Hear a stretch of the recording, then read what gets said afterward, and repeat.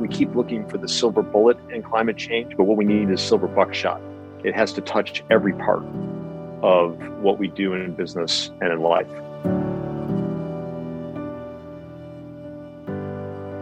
The first step to vision. I know people are curious who don't have vision, but I don't think I know anybody who has vision who doesn't have curiosity, because you can't aim for tomorrow if you aren't asking what tomorrow might look like.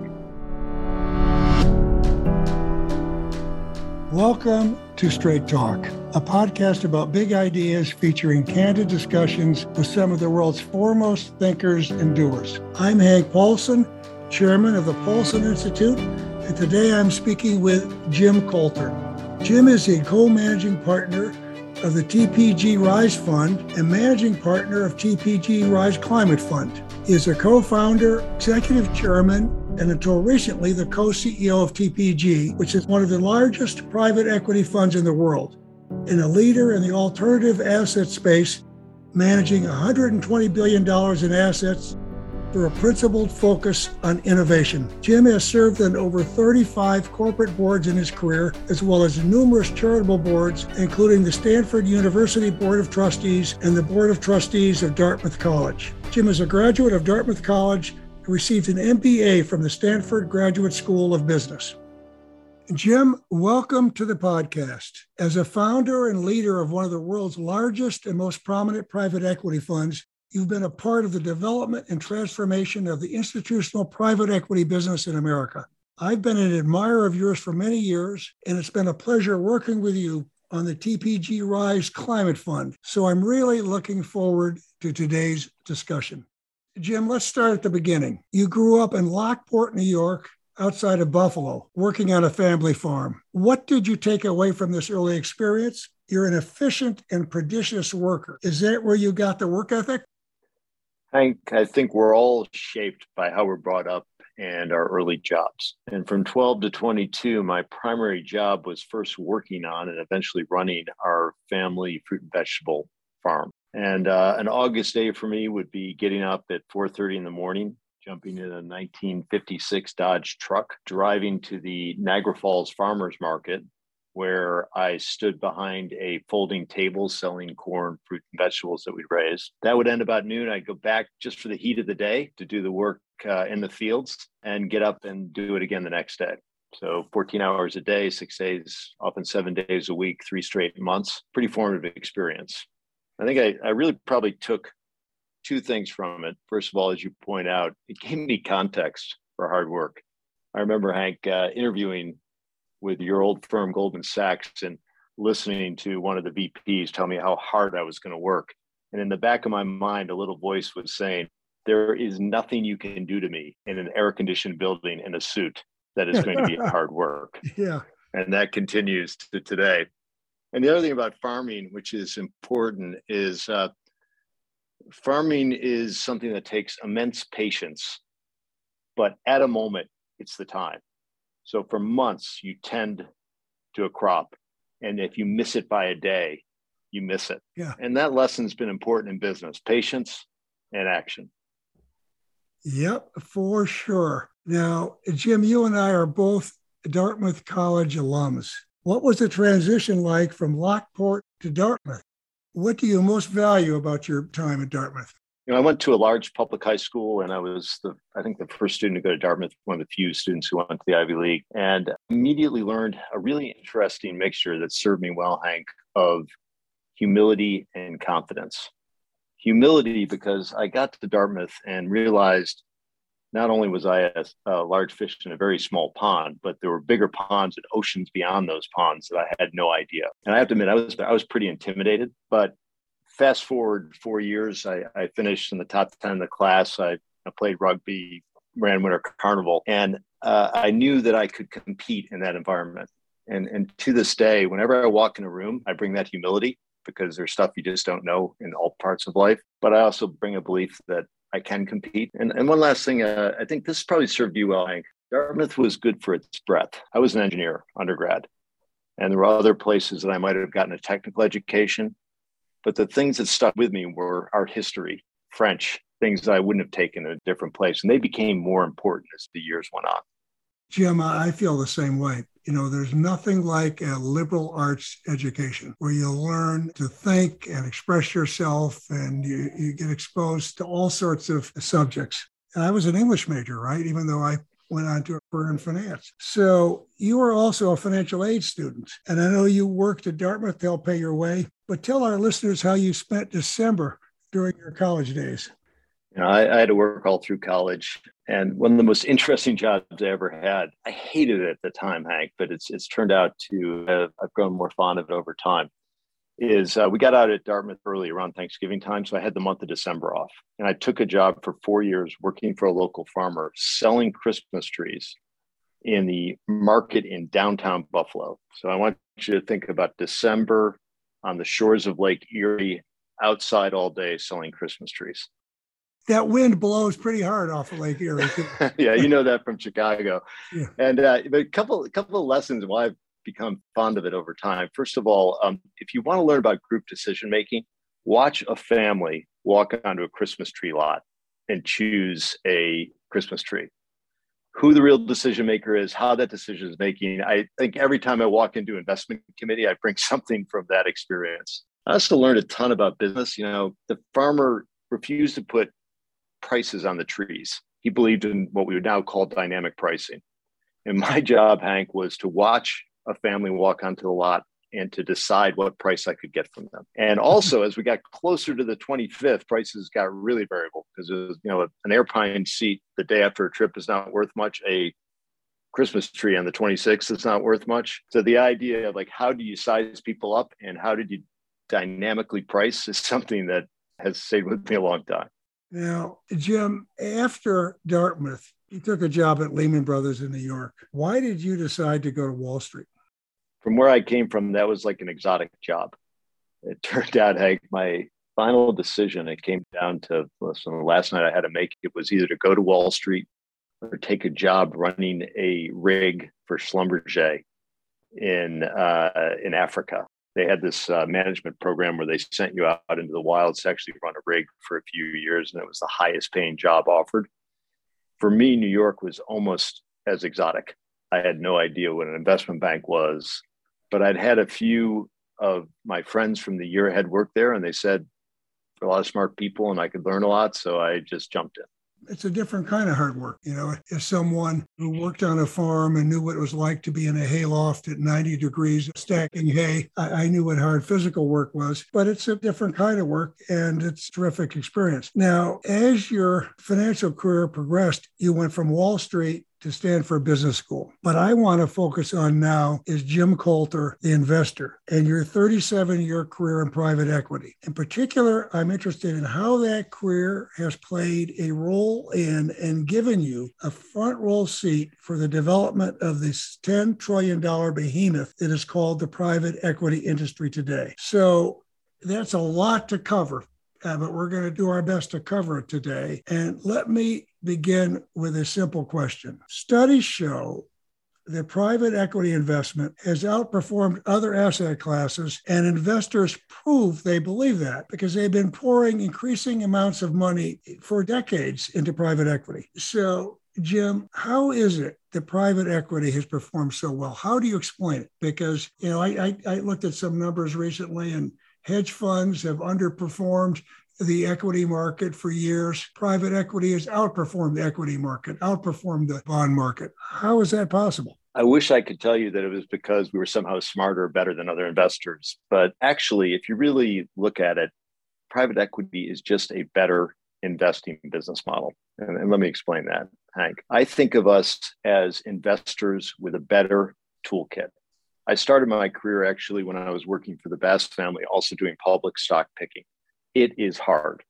There are whole agencies set up to make sure that you have no advantages in figuring it out. When you try to make decisions, you are titrated a small amount of information to make those decisions on. And so the tools that a public equity investor have are pretty blunt, and the box is pretty light. You can buy or sell, you can't change anything.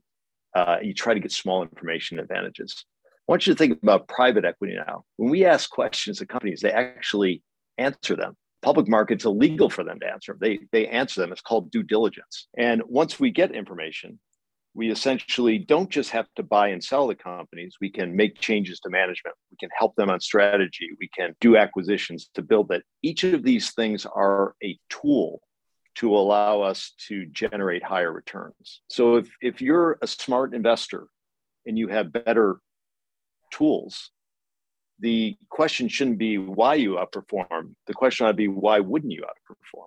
And so private equity really is a way for investors to express a broader set of skills over an increasing market. Makes sense.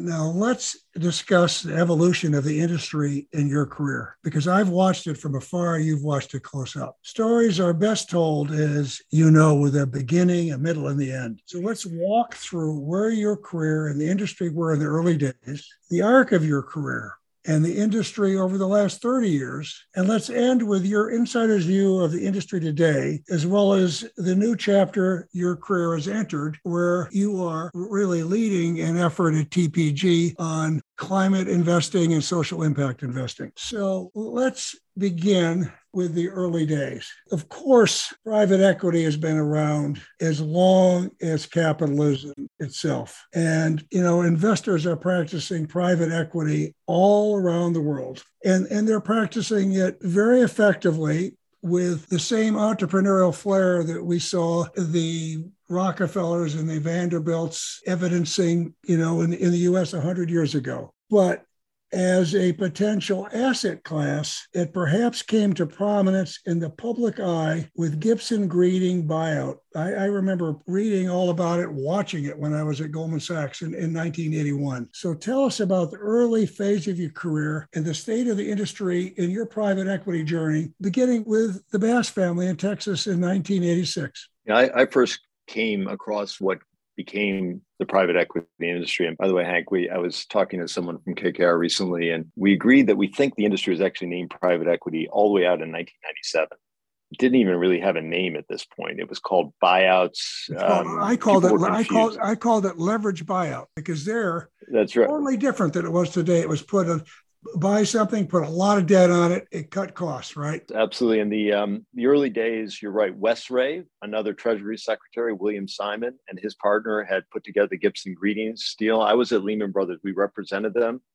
And I was told at the time, this may or may not be true, that I wrote the first computer buyout model in 1984 on VisiCalc, because I was an engineer. We used to do everything by hand then. You remember, Hank? I wrote the first model on a green screen with blinking cursor that allowed us to change assumptions with debt loads over time. So I first ran into the industry then. I was intrigued. When I left business school in 86, I entered this thing. And the thing was dominated at that point by a very small set of players. There were a few families, arguably the Basses, the Pritzkers, the Rails brothers, and a few small funds. The ones that people knew were Forsman Little. KKR had about a $500 million fund at that point. And Warburg Pincus was starting to move out of venture into that area. And those small players began to become more and more active, particularly as the junk bond market was created in the late 80s. And that was really the origin story of institutional private equity. You're right, it had always been practiced by individuals. Private equity at that point was essentially the idea of buying steady businesses. You only bought franchise businesses. You never changed management. You would push them on efficiency, but you would never change management. And the number one tool, to my point of a toolkit, Hank, was leverage. So it came out of Wall Street in part because Wall Street tools were the early tools. Small industry, very limited toolbox. Then you were one of the pioneers of the early creation of private equity funds. So you described KKR and Forsman Little. At that time, how would you describe the industry and your position in it? And I think maybe the way to start this would be, one of the signature deals of the early days of your career and the industry. And I remember at the time, I remember this very well. I didn't know you at the time, but the Continental Airlines bankruptcy buyout, because it looked like it was going under. And there were going to be all sorts of job losses and turmoil in the industry. And you and David Bonderman structured in 1993, this buyout to launch TPG. So tell our listeners about putting together the deal to save Continental Airlines and what was distinctive about this investment. And here, Jim, so you were with the Basses, which were a private family group doing private equity for them. And then you left the Basses with the Continental Airlines bankruptcy deal to start TPG. Talk a little bit about that. We had begun to explore what I thought of then as the outer edges of the buyouts business, Hank. And we had restructured with the Bass family American Savings, which was kind of making lemonade out of the lemons of the S&L crisis. We had been large buyers of RTC real estate. So there was a moment where the industry began to change from what I described before, buying steady businesses, just using debt, no operation change, to something new. And so the Continental Airlines deal was, I think, a bit of a watershed event of a new type of private equity. Let me take you to that moment. Continental Airlines was the largest bankruptcy in U.S. history at that point, operating company bankruptcy. It was the most hated company in America. It had been put together out of a series of mergers by Frank Lorenzo. It was known for one thing, which was absolutely consistently losing your bags, no matter where you flew at any time. And it had gone into bankruptcy, and shocking in today's environment, Hank, but no one showed up. There was this massive bankruptcy. And you're right, 40,000 jobs would have been lost unless somebody figured out how to help this company emerge from bankruptcy. And David and I were just exiting the Bass family and had been looking at it there. And with Bob's blessing, we essentially decided to take on this problem. That's Bob Bass's blessing, right? Bob Bass's blessing. So we went out, we had no firm. In fact, we called the partnership that we bid Air Partners, which everyone thought it was because it was an airline. I think it was actually because it was like an air guitar. There was nothing there. There was the two of us. We had no money. We were trying to figure it out. And in retrospect, it was a little bit crazy. You should not try to start a career taking on the biggest, ugliest thing in corporate America. But it was the beginning of a different type of private equity, which was private equity as problem solving. And so we took on this problem. And it was a combination of financial skills, operating skills, and change-based skills. We closed hubs. We changed aircraft orders. I personally placed a $3.5 billion Boeing order, not knowing what I was doing, but we arranged the emergence of this thing called Continental Airlines. People thought we were a little nuts. Fast forward, though, the reason it became important is it showed the power of private equity to solve this sort of problem. Within 5 or 6 years, we'd made 10 times our money, and Continental Airlines had gone from the worst to the first rated airline in the country.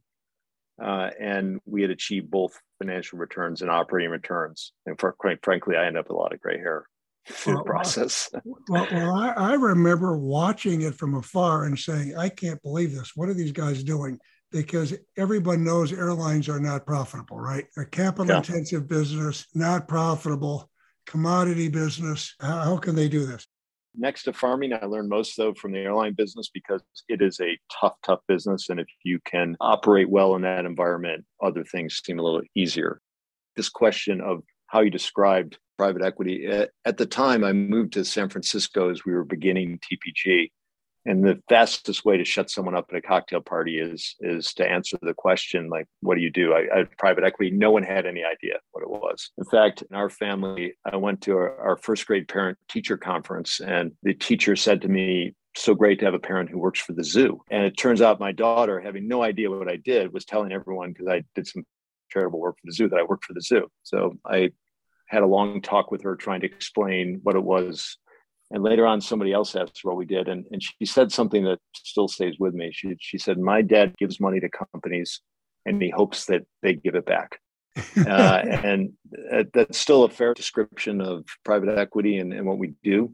But it was really an unknown industry at that moment. It's surprising how many of the average Americans still think of it as sort of a Wall Street finance industry. But I want to go back to the arc of the industry. So from those early days, I watched the industry go from leveraged buyouts to cost cutting with an emphasis on efficiency, right? Which is what you saw with Gibson Greeting and so on. It go from there to building and growing businesses with below average leverage, right? So right now, I think if you ask many people about private equity wouldn't think that these are growing businesses that have got below average, got less debt on them. I've seen it spread around the world. I've watched it grow from a niche product to a major piece of the largest and most sophisticated institutional investment portfolios in the world. So talk us through this transformation. The middle decades of your career, 1995 to 2005, and then 2005 to 2015. So talk about the evolution of this industry, Jim. Yeah, so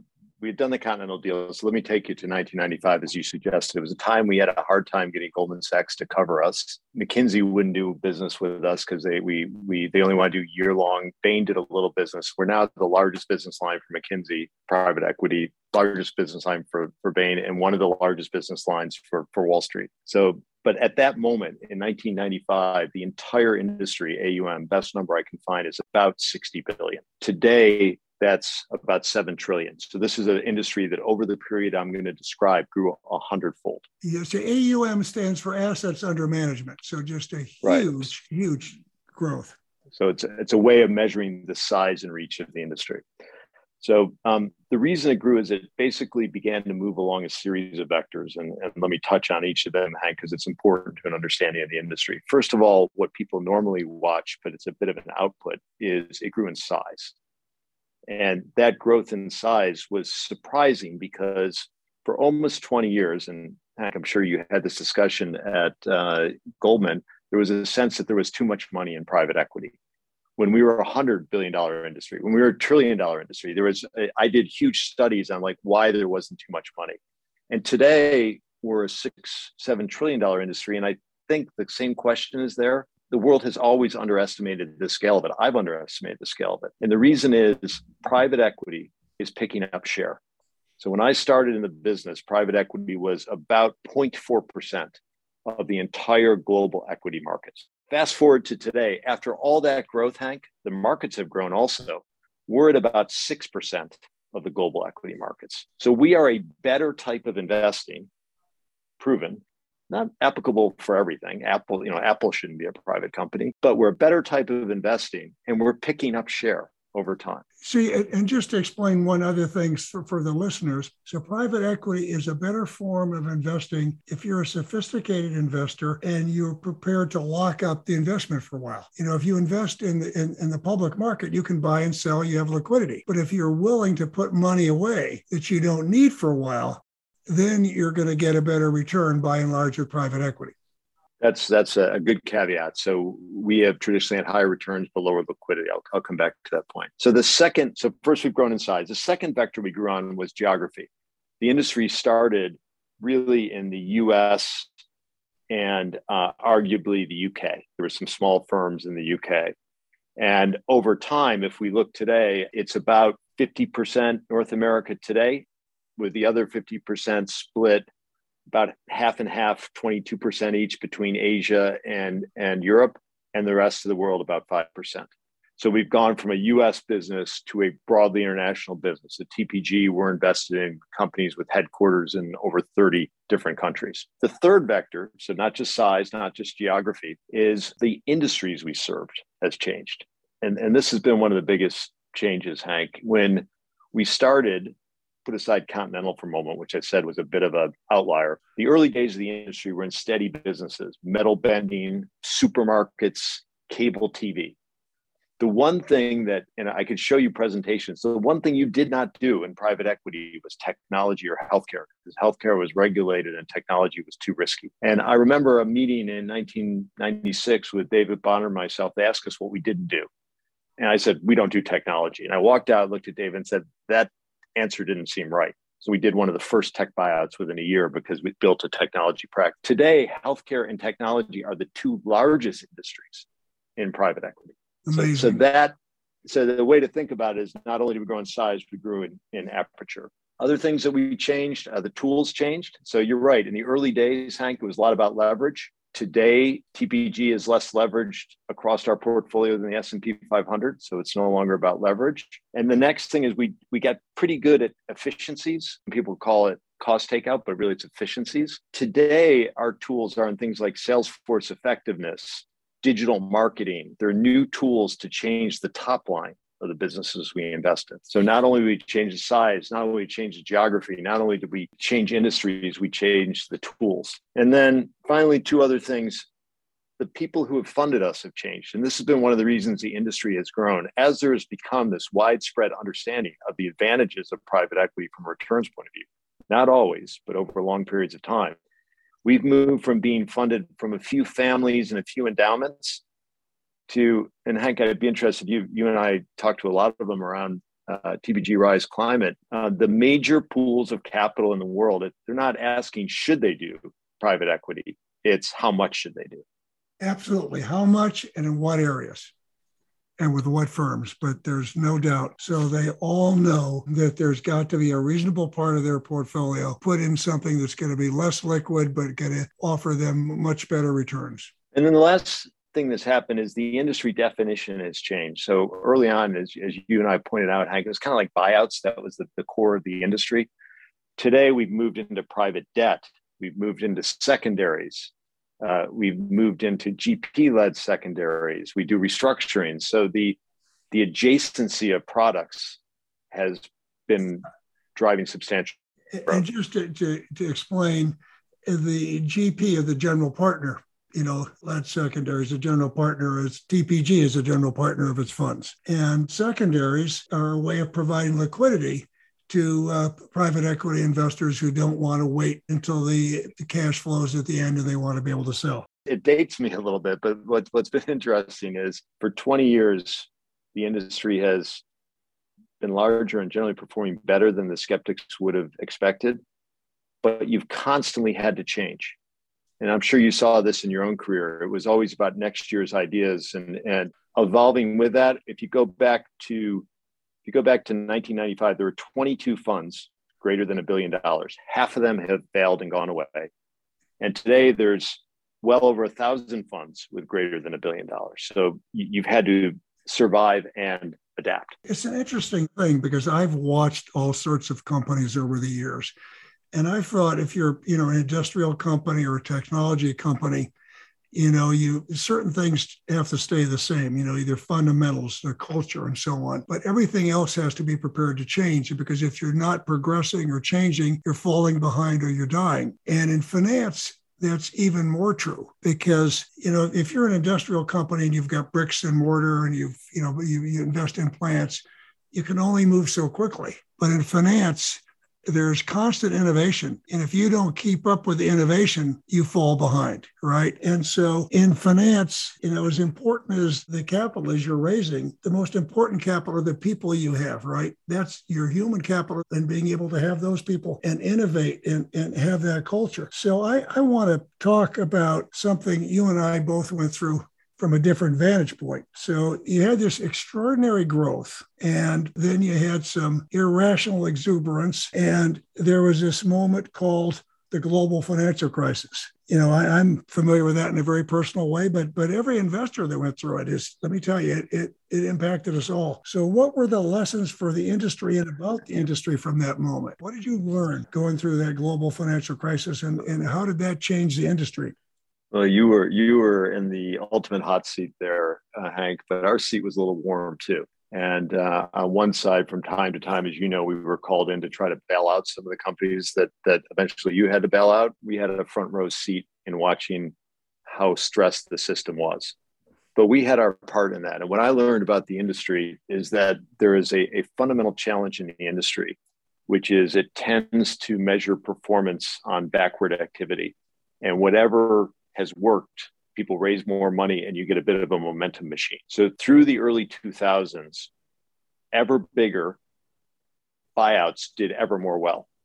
There was a period of time where if you were an investor and you looked at where performance was, you would pour money into big buyouts. And as a result, more money came in, the buyouts got bigger.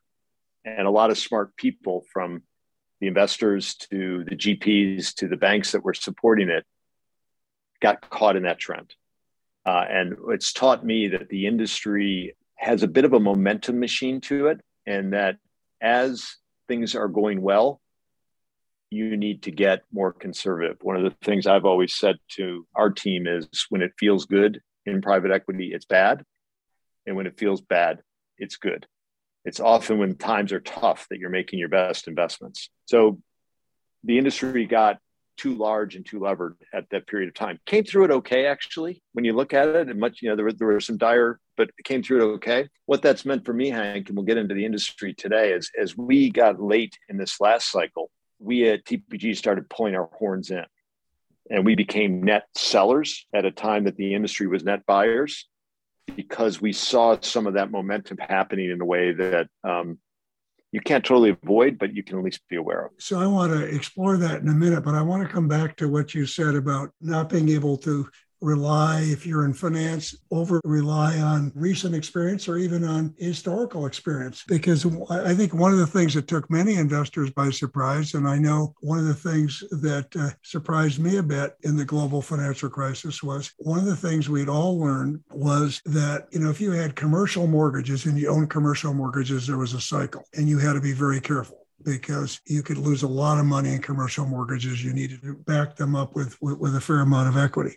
But if you looked at residential mortgages, you could go back all the way to World War II, and there hadn't been a nationwide decline in housing prices. So if you owned a diversified pool of residential mortgages, the biggest risk you had wasn't that you're going to lose your money. It was that you're going to get it back too quickly. Because if interest rates dropped and I owned a home mortgage, I could refinance at a lower rate. That was true until it wasn't, right? And so the longer you're in finance, the longer you learn how it's risky and you need to be conservative. You and I both agree that it's really dangerous whenever someone says this time is different. The other thing is when someone says no one has ever lost money doing X, they just haven't lost money doing X yet. Yeah, that's exactly right. That's something to keep an eye on. And you can... And people don't lose a lot of money on a bad idea because they don't go into a bad idea. But you can have too much of a good idea, like securitization, right? You can have too much and go too far. So let's get to the present. Institutional private equity is one of the most interesting industries in the global finance landscape. How should we think about its scope, scale, and place in the investment market? So talk a bit about this. The industry has grown up in a way I didn't anticipate to be a very substantial player in the overall economic landscape. So as I said, assets under management today north of 7 trillion. That is a large number. But let me talk about that reach in a different way. I'm going to focus just on North America as a scaling mechanism here, Hank. But today in the public market, there's about 4,500 US-based public companies, down from 8,500 back in the mid-90s. So the number of public companies have actually been shrinking. And the public market has become the domain for large, old companies. The average age of companies is going up in the public market. If you look at the private equity industry, there are in the US today about 2,600 private equity managers, so half as many as stocks. And together, there is 25,000 private equity deals, active private equity deals. This is according to Preqin. So essentially, there are 6 times more companies in the private market. They're smaller. They're not, trillion-dollar companies, but they touch every part of the economic landscape, unlike the early days when it was cable TV and supermarkets. And so that industry, bigger in numbers and absolute of companies, has become an important place for young, growing, dynamic companies. Jim, something else that's interesting is, of course, private equity is global. And when TPG raises money, you raise it from institutional investors and investors all over the world. But if you look at the institutional private equity market, okay, if you look at that, the American firms have been the leaders. Most of the largest firms are American-based. Now, there's some pretty strong ones, you in Asia and some in Europe. But why do you think this is? Why do you think the leaders are American firms? I think the Americans moved first. So to give you a sense, we moved to Asia in 94. Very early, we moved to Europe. We were the first US platform to open an office in Europe in 97. And therefore, we got sort of a beachhead. And if you went to our Asian offices, you would think it is a totally Asian firm, just as the Goldman Asian offices might have been mostly Asian locals. The same in Europe. And so before the European and Asian markets formed up, the US firms got a foothold. and we're able to build a practice. It hasn't worked as well the other way. So the European firms who have tried to move into the US have had a tougher time, and almost no Asian firms have successfully moved into the US. So it's a little bit timing. Secondly, I think there is a trust in US law as the base of these partnerships. And so that base, the skill set, the legal set, first mover advantage, all meant that the US firms have been not the dominant players, but certainly the leading players in the global landscape. It's interesting you say that, because I think a lot of it is there's the infrastructure here. There's the legal, the accounting infrastructure, and a trust in U.S. law. I think that is significant. Now, something, Jim, you and I have discussed and sort of joked about. There are very wide differences between the public perception of private equity and its practice today. For example, I get here referred to all the time as Wall Street, and listen, I don't think of Wall Street as being a dirty word. Trust me. I think Wall Street is a very, very important part of America. I really do. But I also think it's in some ways sort of amusing that private equity, much of it is referred to as Wall Street, and using TPG as an example. And of course, there are a number of other very successful, in some cases bigger and maybe even more successful firms in the industry. Describe private equity today and what you think of describing TPG as a Wall Street firm. I don't want to overplay that we're misunderstood, but quite frankly, the industry has done a terrible job in explaining what it does and how. Hank, I don't know if you remember, but in the early days, because we were private, we used to hire a PR firm to no comment for us. And in fact, we built a website that had a banner that said under work, because we knew people would look for it, but we didn't want to have a website. We continued that well into the global financial crisis. We didn't want anyone to know what we were up to. That was a mistake, because at some point, if you don't write your story, someone else will write it for you. So for me, just a few perceptions that kind of linger that I think the industry needs to do a better job in explaining. First of all, this idea of Wall Street. Saying that private equity is Wall Street is like saying Americans are British. We at one point we came from there, and we may have been largely populated from Britain, but the country is at a very different place today. So if you look at our own firm based in San Francisco and Fort Worth, if you look at many of the major firms, they have nothing to do with Wall Street, but the history of it still harkens to that moment and essentially labels the industry as only using a piece of its toolkit, only using finance as a mechanism. So that's that Wall Street piece is one, but there's several other perceptions. The first is that we're solely cost cutters. And it's interesting. In the early days, we did use our tools and we continue to drive efficiency. That's a good thing. But if you look at TPG today, when we go into a healthcare company, on average, we double the R&D. Our portfolio grows at much faster than the market generally. We are making our returns on growth, not on one-time cost cutting. You can only cut costs once. You can grow every year. So we've changed that way. And this whole idea of leverage, as I said earlier, we are less leveraged in the S&P as an industry today. So the industry has changed, and I think we have not done a good job in keeping the perception up with the change. One last point, and this is something that is missed. There is a great deal of focus because these firms were often named after people. It gets to be a very individualized business. Hank, people talk about such and such Jim Coulter did a deal when TPG did a deal, or George Roberts did a deal when KKR did a deal.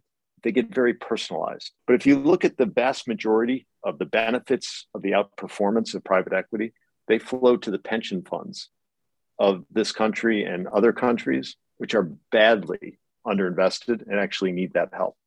So the industry, I think, has not done a good job explaining what it does, nor necessarily who broadly benefits from it. Jim, now let's talk a bit about innovation, because I've heard you say TPG is about next year's ideas. Last year, you personally illustrated that when you made the shift from the CEO of TPG to the managing partner of the $7 billion TPG Rise Climate Fund with 50 institutional investors and 28 leading corporates. It is the largest fund devoted to private equity climate investing. Now, I've got to watch you up close and personal because I'm the executive chairman of that fund and we work together very closely. And to me, it just said a lot that you were able to step out of being co-CEO and jump right into that and innovate to that degree. So tell our listeners about how you view the climate rift. So let's talk about climate rift, why you made the shift and how you were thinking about this challenge.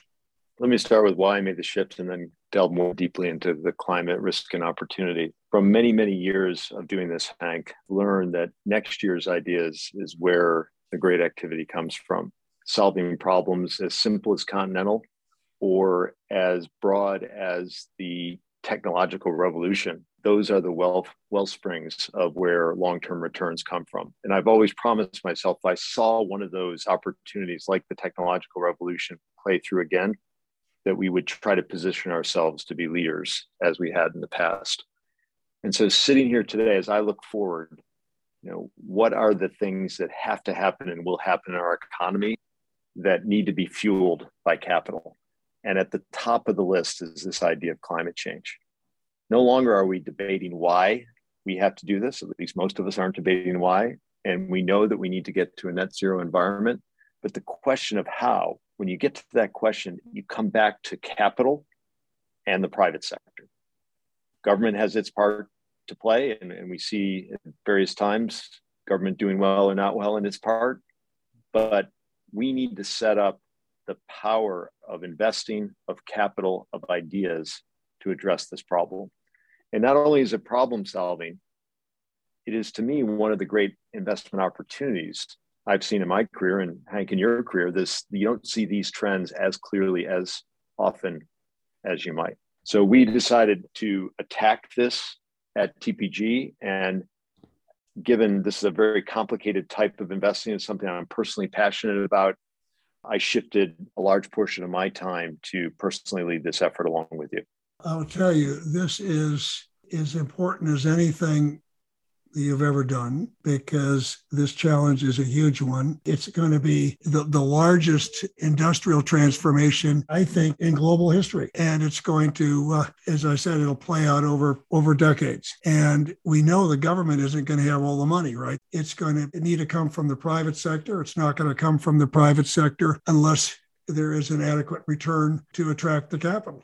What we're about is authenticity and action. If you authentically take on this problem and just get action moving, I'm optimistic that progress will follow. So now I'd like you to talk a little bit about how climate investing compares and contrasts with the other big investment trends you've seen over the course of your career.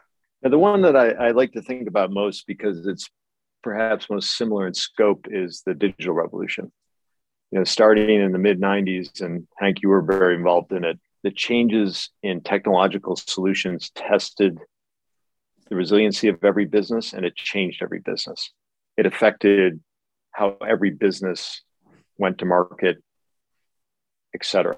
And so for us, this is a similar scale change, which is we're taking 100 years of how we've brought energy and materials to our economy, and we're saying we can't do that way anymore. And so that fundamental touch every industry change is, I think, similar. The way we talk about it, as you know, Hank, is we keep looking for the silver bullet in climate change, but what we need is silver buckshot. It has to touch every part of what we do in business and in life. And if you think of how technology has touched every part of your life, there's some similarities. There are, however, some big differences. And this is where a lot of the complexity comes up. Technology moved at the speed of bits and bytes and on Moore's law. And if you had an idea and you wanted to put it out there, the internet was free. Someone had already built it for you. And you could do tests without a lot of capital. So in the technological revolution, it was very much about ideas with capital facilitating those ideas. The idea of pre-money. If you just had an idea, capital would come in at a marked up amount. If you look at the major technology companies today, they traded about 20 times book. So the value created per dollar of investment is extraordinarily high. When you look at the major physical companies out there, they tend to trade at 2 to 3 times book. And what I'm saying by that is essentially this revolution will take much more capital. And it will happen on a physical timeline, what we call the experience curve, which means that rather than Moore's law, which increases 50 times in a decade, if you could increase 3 or 4 times in a decade, you're doing well. So more capital, more physical investing, slower work, and a situation where what we do, which is provide capital to drive scale, is going to be even more important than it was in the technological revolution. For sure. And there's a great opportunity. There's going to be an opportunity to do a lot of good, to make high returns. And also with some of the things we see out there, there are people that are going to lose plenty of money also, because there's a few charlatans out there, and there's a fair number of people that are pretty naive. But Jim, but there's also, it's also something we got to do, Hank. At the end of the day, if your Instagram account doesn't work well, you get a little ticked. But if we don't solve this revolution is something that we've got to solve. I think we're talking about the future of life on this planet as we know it. So I think we're dealing with an existential risk. So I think that's why I said, I think this is the most important thing you've done in your career, and you've done some important things. It's by far the most important thing. So Jim, I'm going to switch gears now, because you're an entrepreneur who has played a big role in building your own successful business. And during your time at the helm of TPG, you've worked with hundreds of CEOs. So you've seen some great ones. You've seen some good ones. You've seen some terrible ones. What are Jim Coulter's key principles for successful business leadership?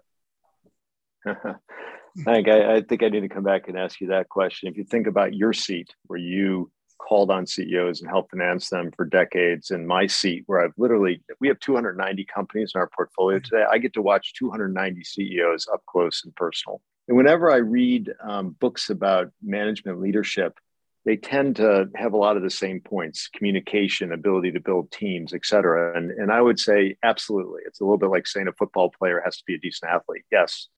But having done this for a long time, there's a few kind of small things that I look for that help me. And there's a long list, but let me just hit a couple. First is I'm a big fan of curiosity. Something I see in you, Hank. Like you've had a hell of a career, and yet you're as interested in tomorrow as anyone I know. As a business leader, you can be really good doing the same thing over and over again. But for a long-time business leader, you have to be curious about what tomorrow might look like. Curiosity is the first step to vision. I know people are curious who don't have vision, but I don't think I know anybody who has vision who doesn't have curiosity, because you can't aim for tomorrow if you aren't asking what tomorrow might look like. So I'm always trying to figure out how curious is this person. Second thing I'd look for is the ability to deal with complexity.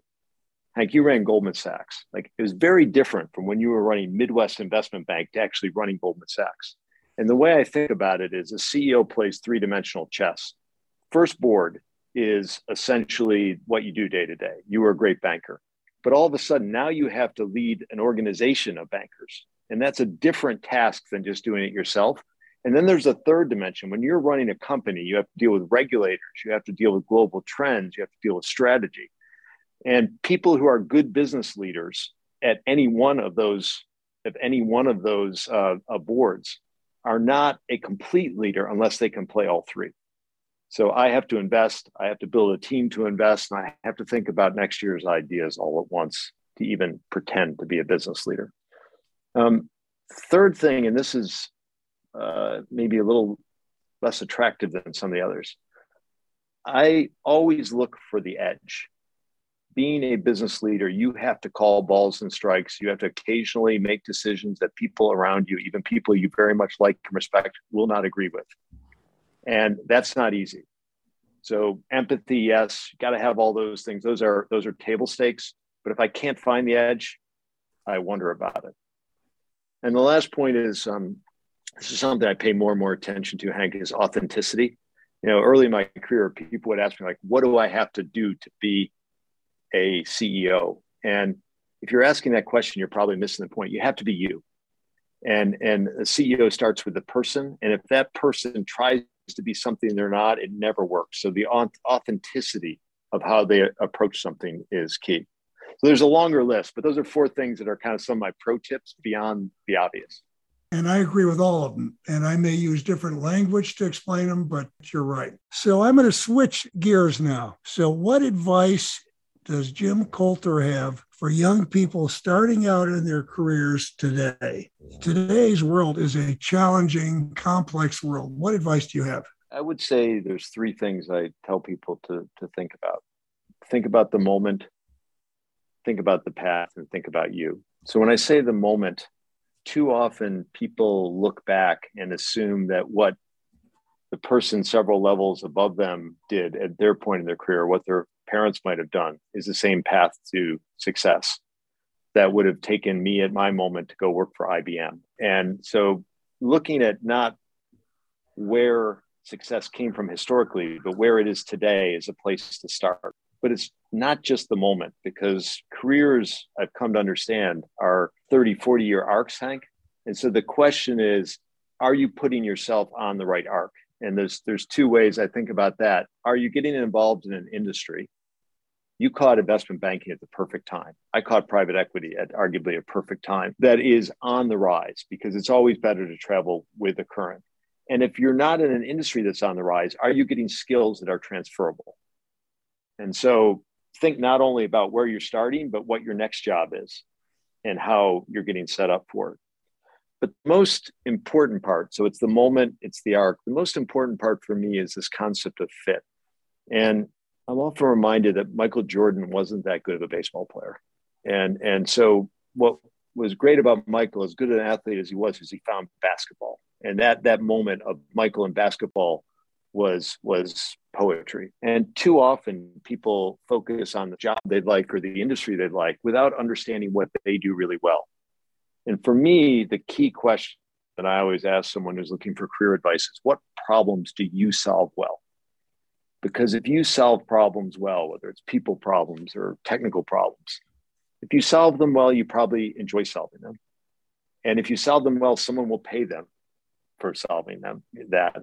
And if you get in an industry where you solve problems, you can make a really interesting career. It's interesting. That's where I start off too, Jim. I start off, what is it you like and what is it you do well, right? And I guarantee you, if you may think you like it, but if you don't do it well, you're not going to like it for very long, right? And so it's not just what sounds good. Yeah, Michael went back to basketball, right? Because that's something he did well. And so Jim, this has been terrific.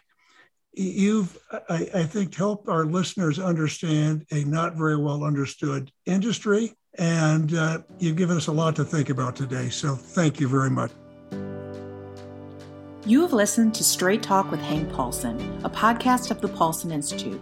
To find more episodes from leading thinkers and doers, please visit paulsoninstitute.org/Straight Talk or download on Apple, Google Play, Spotify, and Stitcher. And don't forget to rate and subscribe. Thank you for listening, and see you next time.